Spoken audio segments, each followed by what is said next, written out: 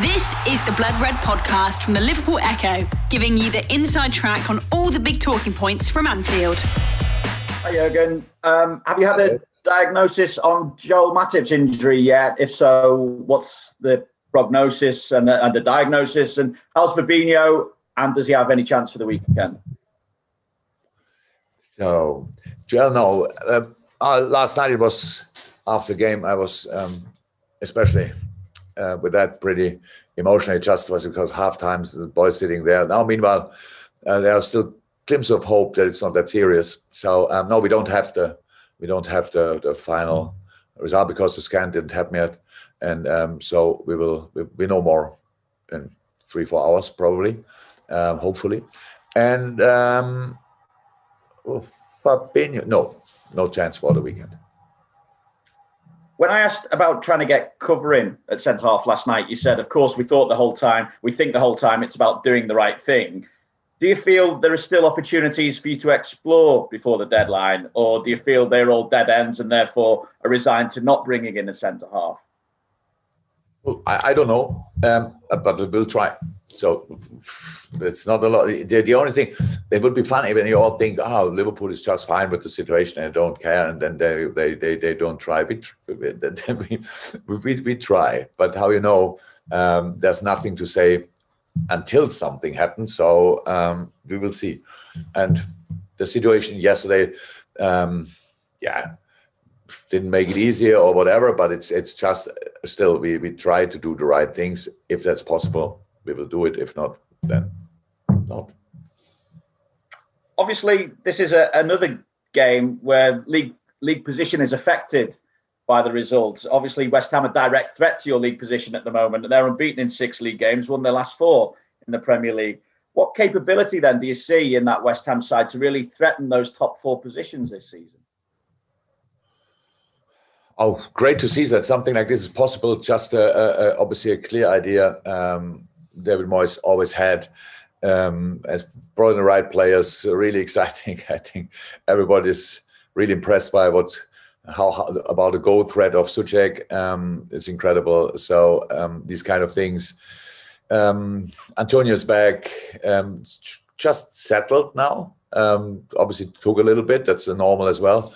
And last year they really had to fight hard for staying in the league, but now they are longer together and it works out. And I'm really pleased for David, to be honest, because it's like coming in with such a long and a successful spell at Everton, and then from that moment on, maybe timing was a bit tricky with Manchester United and all with other clubs. It was just like, it's the right moment. You go there and you have to fix it immediately. And now he got the time, and he shows again his capability of building successful teams. And so, we will face them. That's clear.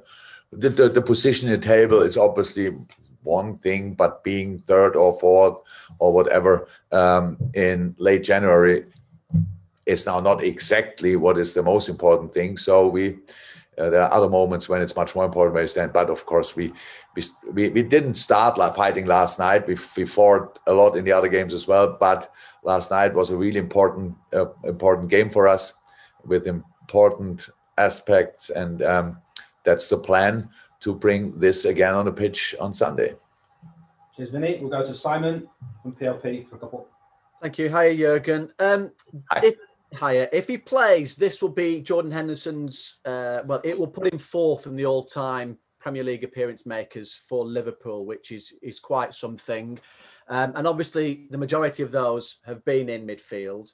So as far as you're concerned right now, what are the decisions that you're having to make in terms of maybe what it takes away by moving him from midfield, and why Jordan is preferred to some of the albeit younger and less experienced central defenders like Nat Phillips or Reece Williams? First of all, that's experience. So we don't worry, and we try about Nate and Reece, for example, but it's about the situation. So let me say, if they play with, and it's possible either way with Joel Matip, with Joe Gomez or Virgil van Dijk together, it's absolutely no problem. It's clear who organized the line and stuff like this. But these kind of things all must be with young players. It must always be in the 100% right moment. And Hendo, by the way, did you say the number? How many games did he play then? Well, if he plays, this would be his 286th Premier League appearance for Liverpool, which means only Stevie, Jamie, and Sami Hyypiä will have played more in the Premier League than him. A lot more? Probably, yes. Huh? Jamie 508, Stevie 504, Sammy 318. I've done my prep this time. So he will catch Sammy. Yeah, that's clear then.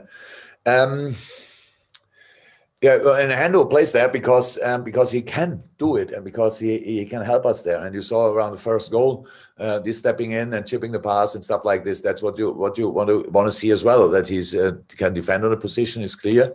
That he has to adapt and to learn the position a little bit is clear as well. But it's the personality we need, it's the experience we need, and it's the football we need from the position. So that's the decision. That was about the decision with Hendo. With the whole season is the problem that we had so many different centre-half pairings. That's more the problem than that it's not the centre-half pairing. So if another one could have played pretty much all the games, that would have helped, obviously, massively as well. So then we had to use Fabinho, which is our usual number 6, which costs a bit of stability in midfield. So, and that's all these kind of things. So that doesn't change only the position, that changes the whole static of the game. And we try to be as consistent as possible, usually, that you don't, because you don't have 2-3 days and now changing it completely and stuff like this is not really helpful as well. So, yeah, that's it. And for yesterday night, we found a solution, and hopefully we will do that for Sunday as well. And you mentioned about the younger lads. I think you said the words in needing them in the right moment. And it's probably been more necessity, perhaps, than anything, because with Nat, wasn't in the Champions League squad. Whether you had him in a few days' time, I don't know. Might have been leaving. And with Reece, was playing at a much less level a year ago. So, do you speak to them regularly, semi-regularly? How have they been? Because it's been brilliant how far they've come in a relatively short space of time, hasn't it? We speak constantly, but not the talks probably you think now we have. It's not that I explain them every day the game and stuff like this. So they're talented, really talented, and they will have a proper career. So that's all fine. But it's like trust means as well, let them do in a specific way and not judge everything. Oh, now if you do that, then it would have done better that. So we're all different and we do things differently. And some of the things we have to do exactly right because we do them together. And some of the things that's individual. And so, yes, we talk, but it's not that we give them every day a book about playing centre half in the Premier League. It's just, we have a lot of faith and trust in the boys. And for example, last night, really tricky one, Nate coming on and early challenge, yellow card, and then staying calm and playing a really good game and helped us a lot. That was really, really good. And so, yeah, happy about that. Cheers, Simon. Thank you as always. Ian Kennedy for 1 or 2. We'll see. BBC. Okay. Hi, Jurgen. Just another statistic for you. Bobby Firmino last night got into the top 20 of all-time Liverpool goal scorers. Now, for somebody who seems to take as much pleasure from creating goals as he does scoring them, that's quite an achievement. It is, and it shows obviously Bobby Firmino scores goals. So because we had in the same situation here, I was sitting exactly here, and you probably were there. Not sure you asked a question, but to talk about why Bobby Firmino is not scoring goals or not often enough, and now he's in the top 20. So that makes already sure that he probably will be remembered in the future as one of the top goal scorers for Liverpool, which is nice and well deserved.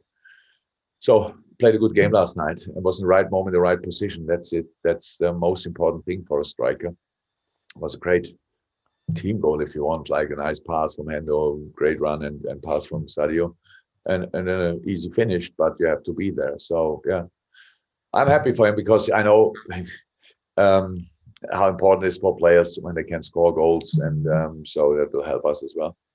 And encouraging for the front three, in that Mo scored 2 at Old Trafford, and he scored last night, although it was chalked off by VAR. Sadio scored and Bobby scored. So in terms of the responsibility for goals, it's encouraging for those 3 to be finding the net. Yeah, absolutely. And after the game, actually, I mixed it up a little bit. When I spoke, all 3 front three scored. is right, but it's not right as well. So I forgot for a moment that the most goal which was a really nice goal, was disallowed. Yeah, no, it's good. The right people score the goals. So in the last 2 games, let me say like this, it helps really. And Trent set a goal up, scored one himself, so was really helpful as well. So all these things, we speak a lot about and spoke a lot about it, about the scoring record in recent times. We knew it. We tried to change it for last night. We could change it, and now let's try to build on it. Fantastic. Carl Markham and James Pearce to finish this section, and we'll go to Steve Bowser. Carl. Hi, Jürgen. Hi, Carl. Hi. Sorry to go back to the signing the centre-back subject again, but I'm just wondering, the tone seems to have changed from, we could do something maybe, but we probably won't, to we will try to do something. I'm just wondering if there's a moment where that emphasis changed and you knew you had to try and do something.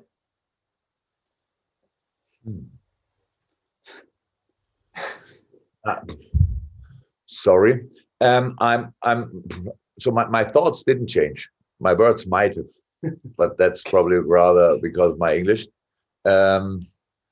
No, same situation as before. We work on this. We don't have always training, and we don't do always press conference. There's time in between. If we don't sleep, we work. And so that's what we did all the time. People see.